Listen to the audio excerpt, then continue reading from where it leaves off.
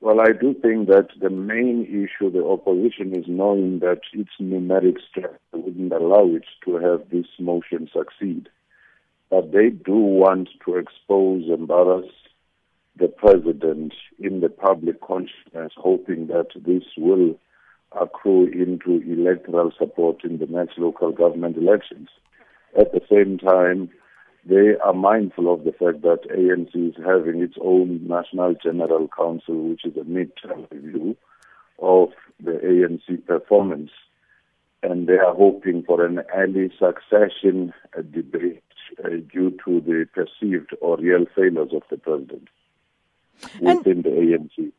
Just looking at that, though, do these motions actually help or assist ordinary South Africans outside of the political realm to make better choices when it comes to the vote? Not necessarily, but to the extent that the public discourse in the media, the public discourse reflects into a president who seems to be vulnerable at the time when the economy and when the state entities seem to be staggering. The opposition keeps trying at times in a sense of desperation because they can't quite understand how ANC, during the time of its vulnerability, keeps winning, by such a margin of majority. So they are hoping, especially in your metros and the middle class, where it seems ANC had a significant reduction of electoral support in last year's elections. This may have some traction. But looking at these no-confidence motions, without the benefit of having it done via secret ballot, does it actually serve any purpose? Doesn't serve much purpose because even if there was a suspicion that there might be some divisions within the ruling party on the issue, if you do not have a secret ballot, it comes to nothing because they dare not, at this stage, dissent and show dissent openly. But we know that's not going to happen. So, what do the opposition parties do? Do they just keep doing what they've been doing? Or should they be looking perhaps at different approaches to try and effect the points that they are trying to bring across? They should be looking at different approaches and also critical introspection as to why they are not making a dent into the ANC constituency.